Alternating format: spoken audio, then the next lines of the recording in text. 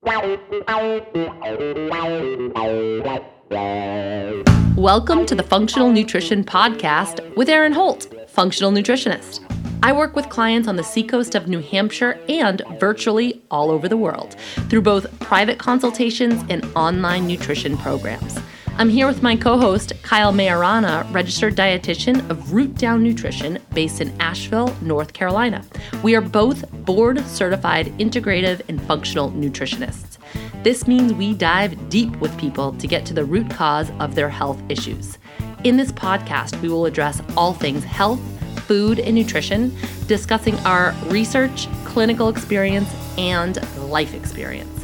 Please keep in mind our disclaimer: this podcast is created for educational purposes only and should never be used as a replacement for medical diagnosis or medical treatment. Thanks for joining us. Let's dive in. Okay, we're live. Right now, we're here. Here we are, folks. Hey, guys. How's it going over there, friend? Oh, boy. How's it going with you? Oh, I found out an hour ago I have shingles, so super good. Super good. Things are good. Happy tears. Things are really good. That's great. Yeah. That's really great, Erin. It's really great. We totally just didn't air last week. We just skipped it. We just gave it the hard pass. We're not going to do it this week. We're kind of in the midst of a lot of different projects and whatnot. I wasn't. I wasn't. I had a long weekend planned to go camping that Hurricane Flo canceled for me. So yeah, I had no real plans, but it was nice to just relax and like not immediately, have something come off of my plate and then add it right back on with something else. So I literally don't know that feeling. You do not.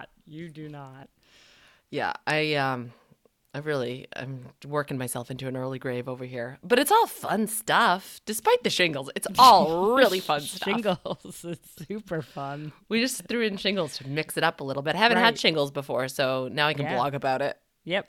We'll add it to the list. Put it on my tab. So yeah, we kicked off the Commit to 90 group, which was very fun. There's a lot of really good people in that group, so I'm wicked excited about it. Building up a new membership model, which I'll talk about in another episode. I've got an affiliate program, so I'll throw that out to you guys. If you're a business owner that's listening, if you own a yoga studio, if you're a physical therapist, any type of business that you feel you could offer some good clean, fun nutrition advice too, sign up for my affiliate program because you'll get 20% off of any programs that you send people to. So I've got my carb compatibility project coming up. It starts October 8th. And I'm really jazzed about that. So you can get on that like lickety split. Cool. I just got to go to a beauty counter training in Atlanta. And that was pretty awesome. Is that how they say it in Atlanta? No, that's just how I just said it. Oh, okay. Yeah, okay. I regret it. But it was really cool timing because I had just taken the leap and became a consultant after using their products for over 2 years now. And then immediately after, they announced these trainings that were happening all across the country. So I was pumped to go and learn more about the business and their mission. And I don't know, it's kind of like studying nutrition in the sense that the more you learn, the more you realize there is to learn, and the more you learn just how sketchy things are in terms of regulation. Same with food. You kind of assume things are innocent until proven guilty, and that is definitely not the case. I still have a tough time wrapping my head around the fact that there are over 80,000 chemicals available for use right now in personal care products. And the last time, I chuckle at this. The last time the U.S. passed a law to regulate the safety of those ingredients was in 1938. That seems fine. Our minimum wage was a quarter. That's what you get paid for the podcast. I'm still waiting for the check. So if you live in the Asheville area and want to get your hands on some products to see what they're all about, I will be hosting a little 2-hour wine social on Friday, October 12th. So shoot me an email if you're interested in coming, so I can vet you, basically, because I can't just have like random, creepy strangers showing up at my place. So I don't think any creepy strangers listen to our podcast. I hope not. You don't want people showing up at your doorstep with a bottle of $2 Chuck, like, I'm here for the wine social. They will be let in. Yeah, yes, I do want those people there. And if you can't make it and you still want to get your hands on some products and just try them out and talk about some options, let me know. Shoot me an email and we can meet for coffee, or I can just drop off some products for you to try. So that's that. Cool. How did carb compatibility program go? Well, yeah, because it's been a while since we've been on the show together. It was awesome. Like, it was really, really super fun. I had a good experience, and sounds like all the ladies did too. And I'm kind of shined it up a little bit. So the last group was a beta group, and I did that on purpose because I created the content in real time, which was a ton of work, but it was awesome in that I could deliver the content that people like actually want, like, what are your questions? What do you need to know about what's going on out there? And I could create that content. So I took all their feedback at the end, like, how could I make this better? What could I do differently? Like, what could enhance your experience, and just added a few new things. So I'm excited about that. Like I said, it starts October 8th, but I'm totally going to close down registration October 5th because I want to make sure you guys have all of the resources and have plenty of time to pick through it before it actually starts, just to set you up for success. And whenever you sign up, if you sign up today, you will get access to the bonus material, which is a prep week. So you can kind of like ease your way into this whole lower carb lifestyle, so it doesn't feel like, super jarring. I would say that my favorite part about it was the private Facebook group. And it's awesome because even though it's a virtual program, which I love, even people that are local that do it, it's still great because, you can do it from anywhere. You don't have to be anywhere, right? It's like we're all so busy and we all have crazy different schedules. So it's like just gives people the opportunity to opt in, no matter where you are and what your schedule is. But I still felt really connected to everybody, even though we weren't meeting in person, through that Facebook group. And participants said that they felt like they were getting personalized nutrition advice, which is awesome for a group program. And they loved the weekly videos because I got to answer really specific questions and I got to go in depth, with people. And I could give that personal attention even within the group setting. So everybody got to learn from everybody else. And the questions were really insightful and awesome. Like, I learned some things too, which was cool. Like, it was like how to stack carbs around exercise, what to do if I feel like this, or what to do if I feel like that, questions about hormones, questions about adrenals, just lots of good stuff. It wasn't like, is peanut butter allowed on this program? Or like, can I eat corn? It wasn't like those type of questions. We really dove in deep. And honestly, I'm really happy to be able to offer that because I'm seeing a lot of permission asking through other food programs. Do you know what I mean? Let me explain let me explain what I mean. So like, I know, Kyle, you are too, but we're part of different Facebook groups for health or food or nutrition, for better or worse. And in one group just last week, I saw a post about asking if a splash of soy milk was allowed in her coffee. So a woman posted, and like a grown woman asking a group of strangers for permission to add a spoonful of soy milk into her coffee. Like, this is where we're at with nutrition. It's like, it's crazy. Like, she needed to ask permission for that. And it's just like such a crazy, crazy thing. There are a lot of like quotes that I gravitate towards that fire me up and that like kind of fuel my business. Incidentally, most of them come from feminist poetry or rap. Yep.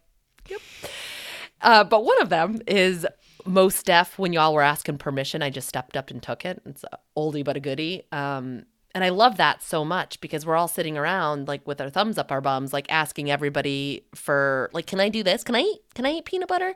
And really it's like, you can do whatever you damn want. You're a grown ass woman, you know, like you can make that choice for you.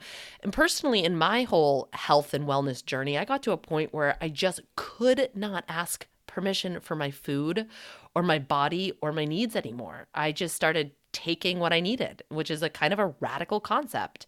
Guess what? The world didn't end when I did that. And incidentally, it was around the same time that I stopped apologizing for my body and I stopped apologizing for myself. So it can be really freeing to just go ahead and take what you need. But I also know that it's a scary thing because it's so different. So if you feel like you're in that position where you have to ask others for permission, ask yourself, like, has that ever led you to your truth? And maybe your answer is yes. And if so, great, keep on doing your thing. But really sit with that question and think about it a little bit. A large part of the work that I do, both through private consulting, public workshops, and online programs, is creating space for women to give themselves their own permission.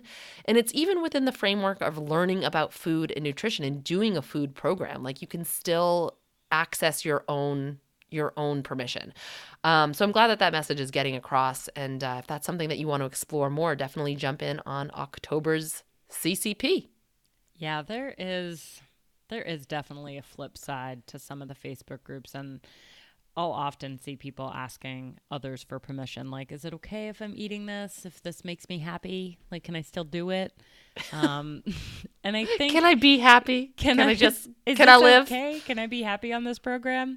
And I think having these groups to bounce ideas off of each other are really helpful.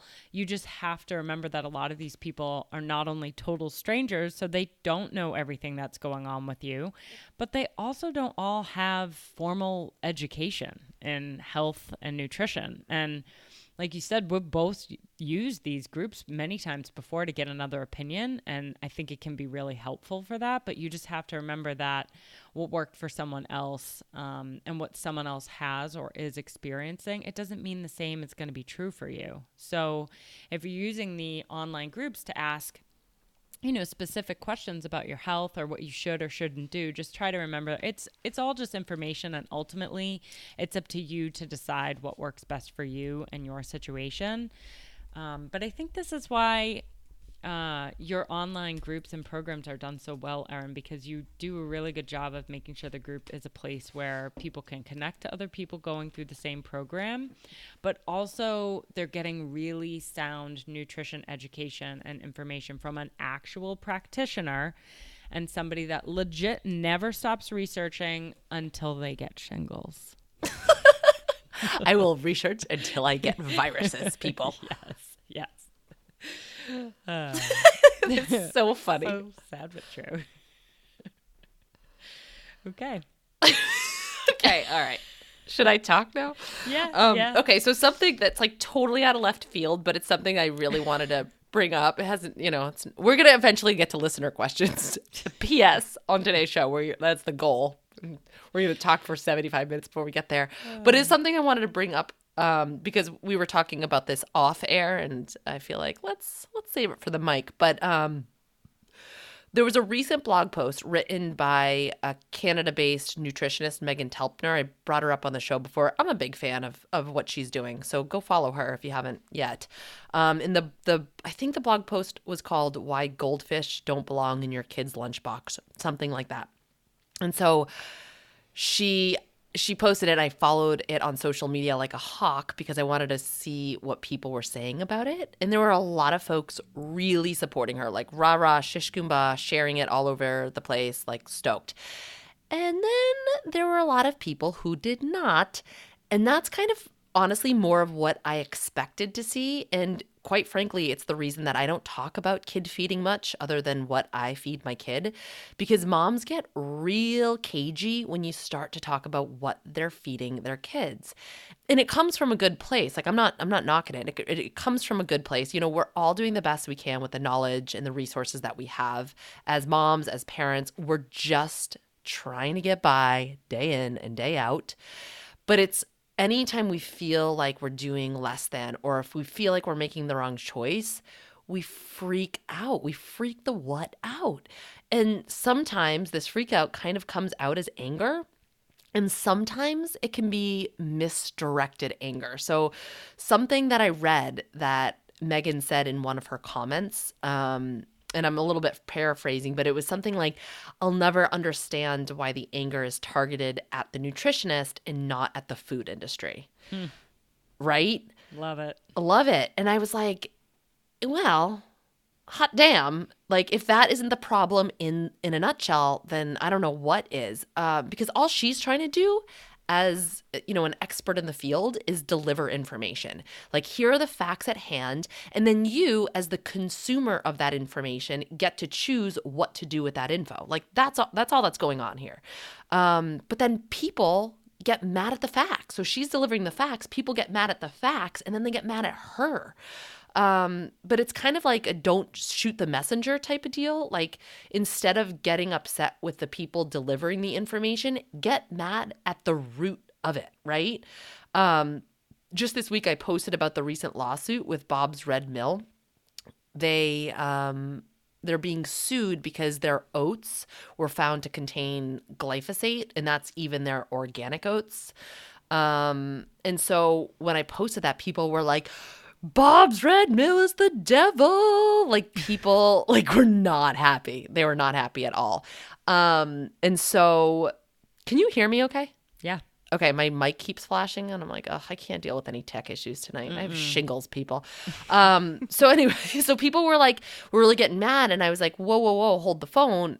Is this anger misdirected? It kind of is, because Bob's Red Mill may have been up to some tomfoolery and some hijinks, but the real devil here is Monsanto. And we have to look at the people who are allowing these toxins into our food system. We have to go higher up. We have to go right to the source. So don't get mad at the nutritionist or the small company. Get mad at Monsanto, USDA, FDA, EPA. Like, question their motives. I think we're just wasting our time getting upset at the people reporting the facts. Like, we have to get upset with the people who are allowing this to happen. Like, come correct. So anyway, it kind of ties into my Build a Better lunchbox. I did this free webinar online workshop. And because I was like, I have to pack lunches for Hattie for the first time. And I was, creating a bunch of resources for me. And I figured if I was doing it for myself, other people could stand to benefit from them. But I almost didn't do it. And it was pretty popular.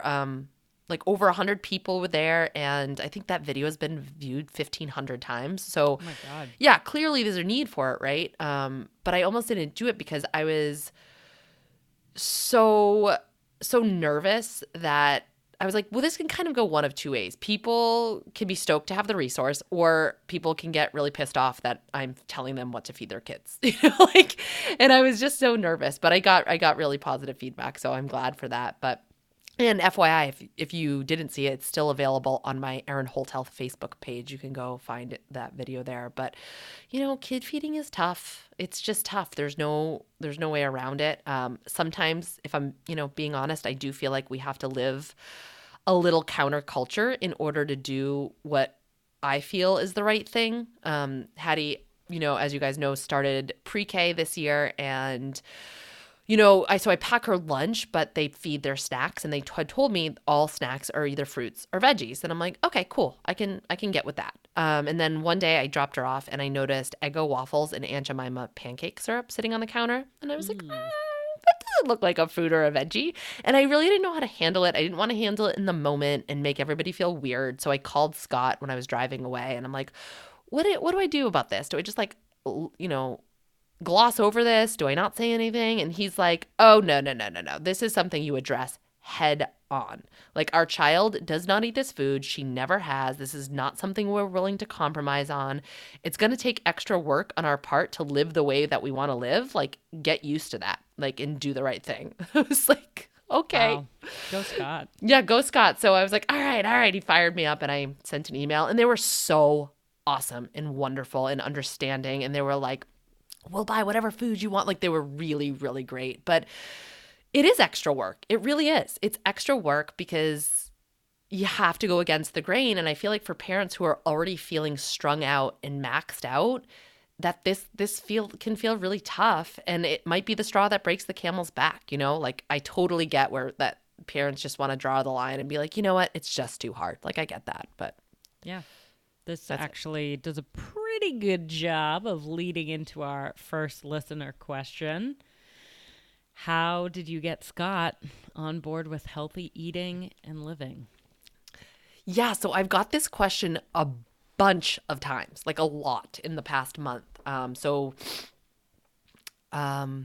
don't really have any great answers. I don't have any great answers, but I can kind of talk through my approach, and Kyle, you can kind of chime in too. I was like this when we met. I was, I don't know. I was just like this. I ate the similar way. I lived a similar way. And I kind of feel like there's just parts of each other that you adopt in a relationship, right? Like, he's really big into the band Fish. Kyle, do you know about them? Shut up. I was like, my friend Kyle also likes Fish. But it's like such a culture, and it's not just like he likes this band. Like, he went to high school in the 90s. He's like jam band central. Or not wait, he graduated. I don't even know. He old. Whatever. But like, it's like a big culture for him. And so that's like, I joke that's like something that I married into. And I did not make up that joke by myself. That is from my friend Rebecca Chernoff. But it's like a culture that I married into because it's such a big part of Scott that I'm like, yeah, I can get down with this. This is important to you. Yeah, it's important to me now too, right? Same thing with hiking. Like, I wasn't a real big hiker until I met Scott, but like, it was such a huge part of his life that I'm like, okay, now this is a part of my life. And I just kind of feel like it was a similar thing with just living healthy, or, whatever you want to say, like eating good food and all that kind of stuff. I think he just knew that it was food and healthy living is one of my things. I always cooked a lot. We went up to camp often, and I would always bring healthy food. I would bring like Dr. Bronner's biodegradable soap. It's just who I am.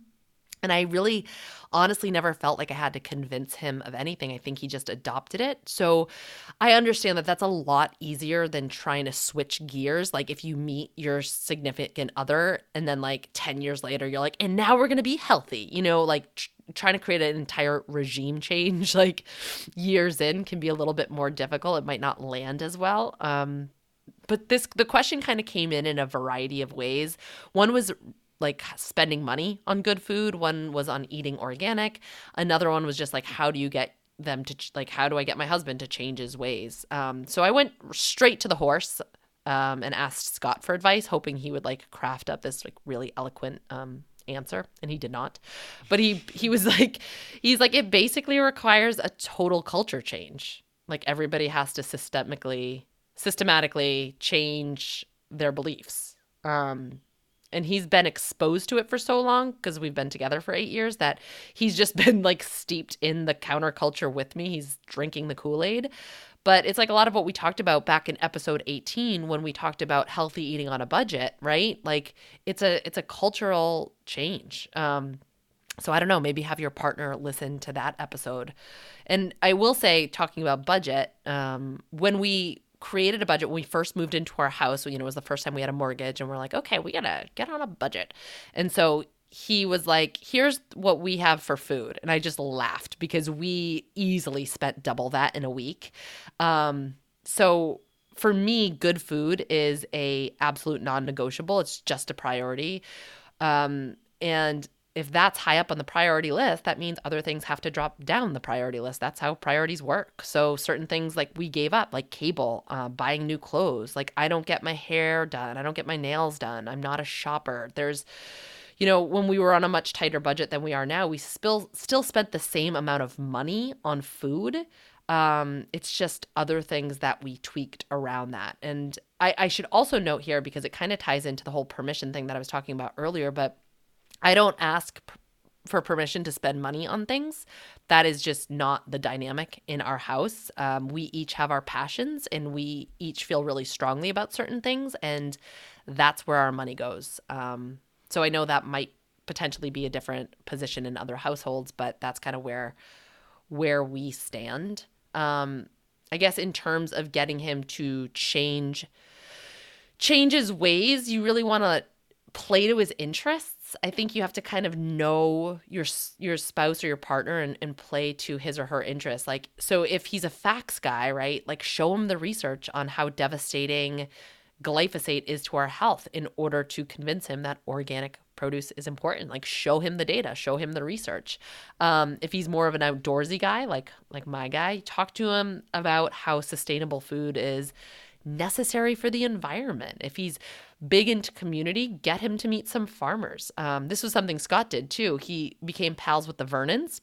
I always talk about Vernon Family Farms, or Jeremiah and Nicole. And he was able to see how much time, how much effort, how much attention and care and love went into growing food. And he honestly never looked back after that. He's like, oh no, we just shop at farms. Like, that's what we do. Like, that's the right thing to do. So I think you just have to kind of play, like figure out what he's most interested in and like talk to him around that. And really at the end of the day, if this is something that's really important to you, find ways to express that. Like, this matters to me. And if you can't get on board with something that matters to you, then it sounds like there's a bigger fundamental problem at play here, other than like whether or not you're buying organic celery. I don't know. I'm certainly not a relationship expert, but like I think sometimes we have a hard time saying like, hey, this is important to me. Like, I need your support. I need your help. And oftentimes when we ask for help or like for support in something, we put parameters on what it should look like. So it's like, I want you to load the dishwasher, but I don't want you to load it that way. You know what I mean? Or like, so I had asked Scott, this at one point this summer, he had a friend coming over and I was like, listen, I'm maxed out. Like, you're in charge of getting all the food for hosting your friend. Like, you have to get all the food. So we went and I'm like, the only thing that I need is vegetables. We have no veggies in the house. So we went to Vernon Family Farm and he got like bacon and potatoes and eggs for the next morning. He got beef and cheese to make cheeseburgers. And for vegetables, he got one summer squash and one cucumber. I was like, what the hell do I even do with those two things? But I didn't say anything because like that, that was him helping and like doing the most, right? Like, That was it. So I don't know. That's all I've got. I know that you remember this, but when I started school for nutrition, my boyfriend at the time thought going to the Cracker Barrel or Burger King was considered a special occasion. It's like the grossest. It was the grossest. His eating habits were gross, to be honest. And after I started school, I stopped eating meat like pretty soon after. And that made things even more challenging. And I mean, I've dated a few people since then, and they've all had really different eating habits. And I think a big thing for me was trying not to control what someone else is eating. Not to say that I haven't tried to do that before, but I kind of look at it this way, like, what if I flipped it? What if they were giving me a hard time about what I was eating or buying or cooking? I feel like I wouldn't respond in a positive way to that. I wouldn't respond by doing what they wanted me to. I would rebel against that approach. So to your point, Erin, I think to a certain extent, you just got to do you, but also try to find a way to approach it from a place that they'll connect to, rather than you just getting really frustrated with them for not being on board with the way you eat or not making their health more of a priority. Yeah, and like, don't yuck somebody's yum. Like, they're eating Kraft mac and cheese. You're like, do you know how many chemicals are in that? That's the worst. If I felt like having, a salad for dinner and somebody gave me a hard time about that, like, it's no different than me giving them a hard time about what they're eating for dinner. So it's just like, nobody wants to hear it. And it might be a really like slow process too. Like, maybe right now you cook healthy dinners, but you have no control over what they're eating during the day. It might never be 100% aligned. Maybe they eat the same stuff as you all week, but on the weekends they want to have takeout and beer, and that's their prerogative. And I think you just have to meet them where they're at and show them that there's a different way through your habits, but without the pressure that they need to do the exact same thing. The food budget is hilarious. We have talked about that, laughed about it so many times before. Easily one of my biggest expenses and something my exes and I would often disagree on. But what I've done in the past is I've actually broken it down. I've taken the number that we spent at the store and I've broken it down into the number of meals and snacks. You know, when you meal prep, it's pretty easy to do that, to like break down the number that it provides us each week and then compare that cost to takeout, restaurants, vending machines. So it might seem like a lot of money at the register, but when you're breaking it down like that, dollars per day per person for X number of meals and snacks, I feel like it's a bit easier for people to wrap their heads around. That's such a good idea. That's a pro tip. Pro tip. Yeah, I'm like, don't buy me diamonds. I want more veggies. Yeah, I want more veggies and I want grass-fed beef. Please. Yes. Thank you. Yes. Okay. So next question is from Kristen Keefe.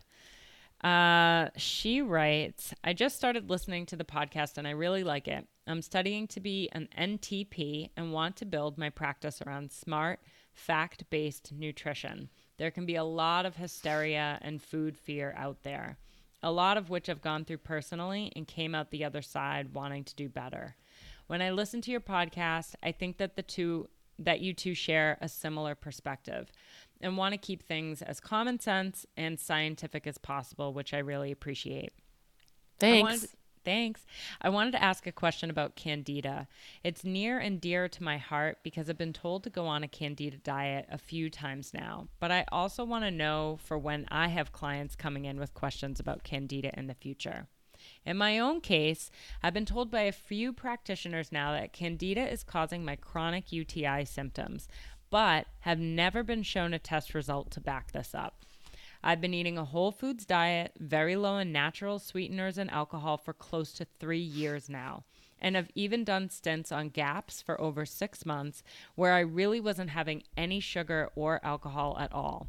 I didn't notice a difference in my symptoms. And in fact, I think I actually felt worse because of all the restriction.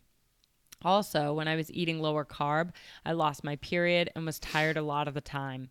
I feel better energy and even digestion-wise with more good carbs in my diet. Throughout this process, I've come to see my battle with dysbiosis as a gradual one that I'm supporting by choosing a whole foods diet every day, but also allowing myself to have a glass of wine or a treat once or twice a month. This idea of balance, that there's no food that I can't have, has really helped me psychologically, and my UTI symptoms have improved but not completely gone away. I personally think this is more because we haven't targeted the precise issue than anything to do with my diet, but sometimes I wonder if I should be more strict to see better progress, especially when this is what my practitioners are telling me to do. The other thing is I've found that I react really strongly to antimicrobial herbs. So I have to take them really slowly and probably will be working on this for a number of months. It's a long time to be following a really strict diet. So I guess I have a couple questions. Is a Candida diet an all or nothing diet that demands 100% compliance to make any progress? Or is it enough to follow a whole foods diet while cutting back on Candida feeding foods and seeing it as more of a long-term process? Finally, what specific foods do you think are the most important to cut out on a Candida diet? Some people go as far as saying nuts and beans. Thanks for any information you can provide. This is a hard topic to find any solid information on. You did a great job reading. I know. Bravo. I know. That was a well good done. one. It's been brutal in the past. Okay, so it's a very long question. We wanted to read it in its entirety because I think it says a lot of different things that people really need to hear. And I also want to showcase that this is kind of the landscape of the functional medicine, alternative health world right now, where people are being put on these crazy restrictive diets and they have no idea if they're working, or they might work for a little while and then they stop working and they're just really confused and they're like, I just feel restricted, and I don't know if I'm getting any better. So I've also seen some clients that have been told they have Candida but have no no lab test to back it up. And so they kind of live in fear of this organism that that is like cohabitating within their body, and it might not actually be there. So I've actually had clients where practitioners have told them, oh, you have Candida, you have yeast overgrowth, and then they did the test and it wasn't there. So that's kind of the first place I'm going to start here with Kirsten. Oh boy, that's one of those names that trips me up all the time. But it doesn't sound like there was any tests done, right? She said that she didn't see any labs to back that up. So right now it's kind of like she's chasing this elusive thing that she doesn't even know she has. And going, really changing kind of her lifestyle to treat something that she doesn't even know exists, which is, that's really stressful. I will say that Candida and yeast may be hard to pick up on tests, even on really good, even on stool tests, it can be hard to pick up. So one of the best, most sensitive tests for it would be an organic acid test. So I think before you go down the rabbit hole of Candida protocols, make sure you know what you're dealing with. And I would look into getting that test. The organic acid test, it's a urine test. And it screens for byproducts of metabolism. And some of those byproducts can be really good markers, really sensitive markers for Candida. Candida is hard to identify because there might not be any overt signs of yeast overgrowth in the body. So if it is suspected, then it's really good to test for it, just to make sure you know what you're dealing with. There are two specific markers that you'd want to look for on that test: arabinose and tartaric acid. And I have no idea if I'm saying those right. I've only ever seen them written out. But there you go. Well, don't ask me. That's you. That's totally you. Like, arabinose. But I love this test. I would say if like I had to pick a top 3 tests to run, this would definitely be in it. I do run it in my practice. It doesn't just test for yeast. It can also show a number of different things: gut bacterial infections, leaky gut, neurotransmitter levels, which can be really helpful to assess anxiety, depression, inflammation, mitochondria dysfunction, energy metabolism, detoxification issues, nutritional and antioxidant deficiencies, problems with metabolisms of fatty acids. So obviously it really showcases a lot of what's going on within the body. So it's a great, really comprehensive test. It's not inexpensive. I personally offer to my private members for $400 and then non-members for $600, but both of which cover the cost of analysis. But it can be a really tricky, confusing test to read. So I super wouldn't recommend doing it without a practitioner, especially one that knows how to read them, because trying to do it yourself, even if you can order it, trying to read it yourself can feel really overwhelming. I've talked to people that tried to do it and just got really confused. So it's not cheap, but I do think it's an awesome test because it does show you so much about what's going on. So that's really your first step. I would make sure that you know what you're dealing with before you go down the rabbit hole of more restriction and more diets. And if there is a gut infection there, you do want to understand that treating through diet doesn't actually treat. So if there's an infection, a diet won't kill off the infection. It won't cure the issue. It can certainly reduce symptoms. It can help to reduce inflammation, but you still have to address the infection. And again, you can go down every single rabbit hole of the internet and find a restrictive dietary protocol for every ailment that ever existed. But do understand that while diet can be helpful, it does not fix the root cause of the issue if there is an actual infection, okay? And I think that's a little bit misunderstood. Obviously, I'm a huge proponent of diets. I think food can do a number of wonderful things, but if there's a chronic GI issue, it might not be as simple as going on more restricted diet. All right, so let's say you find out that you do actually have Candida. There's kind of 2 schools of thought, and then there's there's something that kind of bridges both of them. The first kind of old school of thought is the starve and kill. So you want to starve off the bacteria by going on this strict Candida diet, and then you want to kill the bacteria with antifungals, right? And then we have this whole idea of crowding out, where you help the immune system and the microbiome do a better job at keeping yeast overgrowth at bay. And then there's, kind of doing both of them together.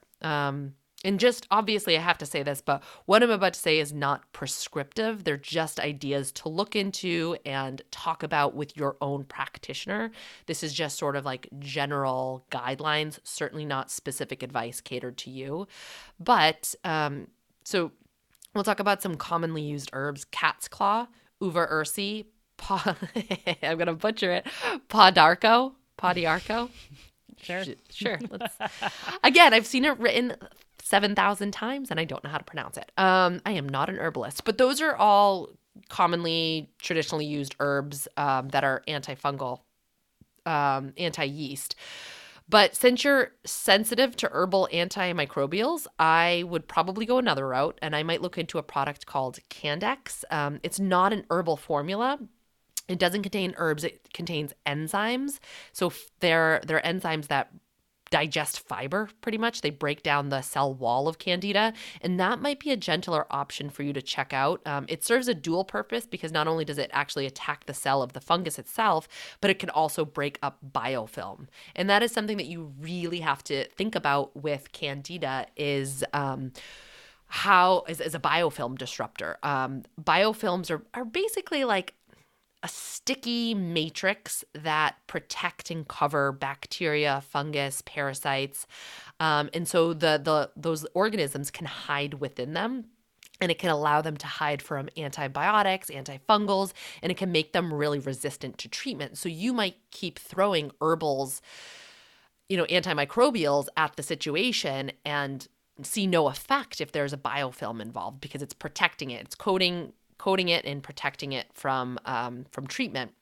And biofilms could actually also be an explanation as to why infections or overgrowths don't show up on stool tests, even if they're there, even if you have the GI symptoms and you have the infection, it might not show on a stool test.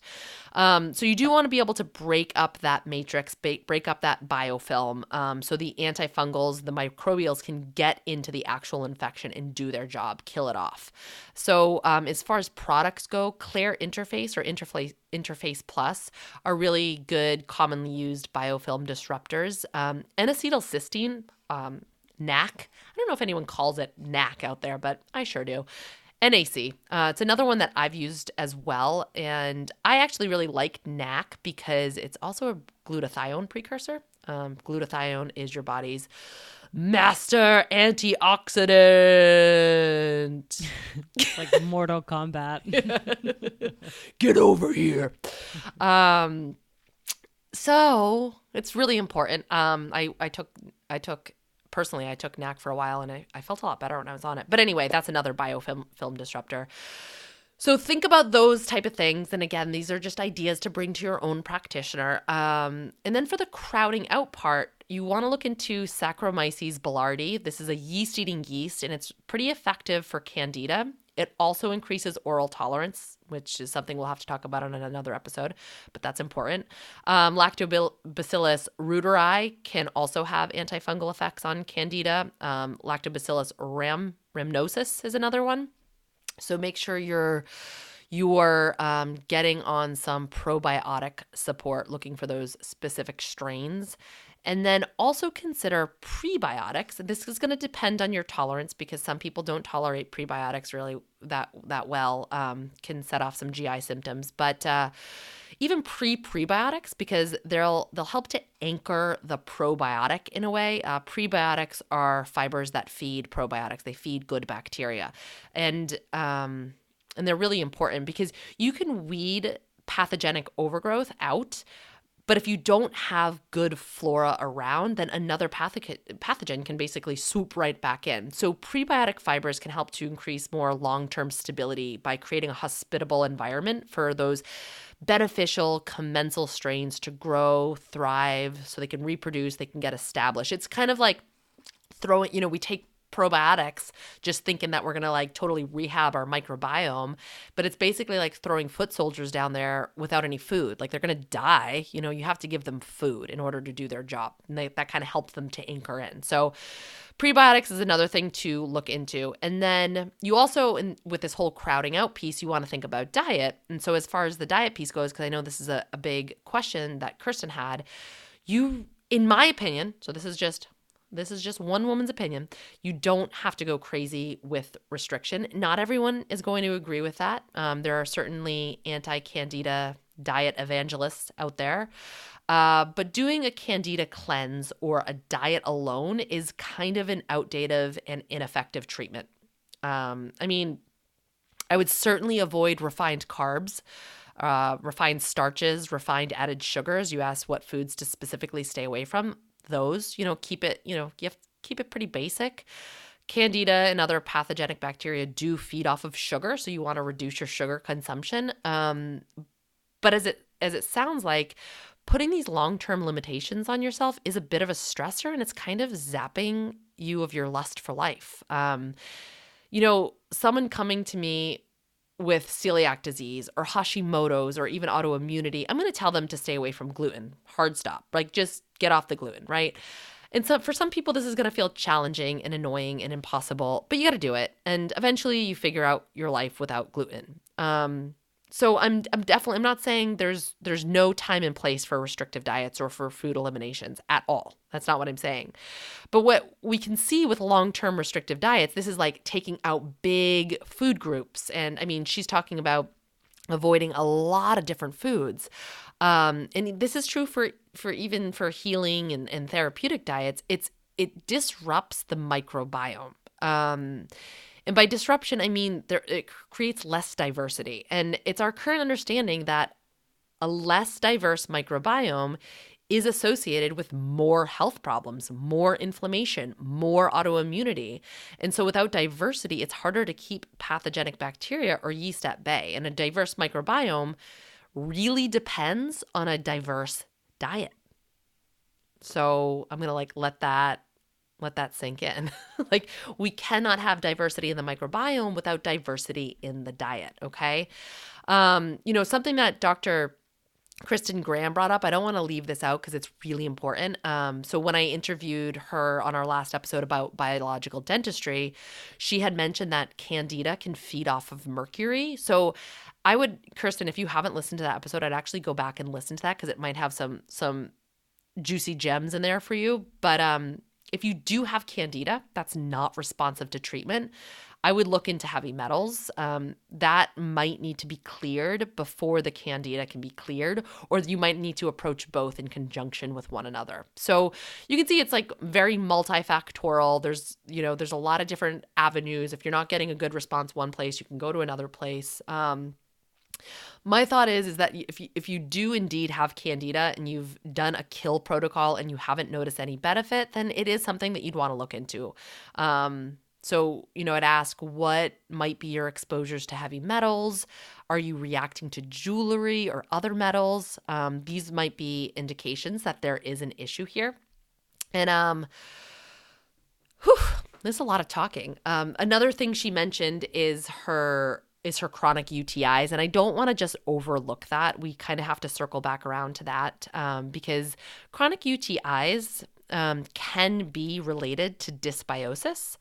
So both the flora of the gut and the flora of the vagina can help keep bacteria in check and prevent it from getting into the urethra. When bacteria, particularly E. coli, get there, then that's a UTI. That's the infection. And so if there's imbalance in the flora of the vagina and the gut, this can lead to chronic UTIs. So lactobacillus particularly can be helpful for this. So that might be something, if you're not already doing that, I would consider supplementing with that. Also consider that other conditions can mimic urinary tract infections, specifically interstitial cystitis. That's a mouthful to say. It's also called painful bladder syndrome. And unlike a UTI, IC is not caused by bacteria. And I just want to throw that out there as something to consider since the symptoms can overlap. There's a connection between IC and SIBO in the literature. So that might be another test to consider because clearing SIBO can improve IC symptoms in a lot of cases. So really anytime there's chronic pelvic pain, you do want to ask what is going on in the gut. So I know you were asking this question as both a patient and as an NTP student and a future practitioner. So before I close out, I just want to take a moment to point out that in school, you'll probably learn a bunch of different protocols, right? That's what we learn in school. If your client or your patient has XYZ, then you do XYZ protocol. And it's good to have these tools in your toolbox because you always want something to lean back on. You always want a starting point. But as you get out into a practice and you start working with people, you'll see that there really is no one protocol for anything, not Candida, not dysbiosis, not SIBO, whatever. Everyone responds differently to things. So I would say just don't hitch your wagon to any one way of doing something. It sounds like you're really onto that anyway right now and you're asking all the right questions. So well done. But I do want to point that out. So please write back in, keep us posted as to how it all plays out. Cool. Okay, next question is from Tiffany. I was wondering, at some point in your podcast, could you talk about protein as it relates to daily requirements and needs based on activity level?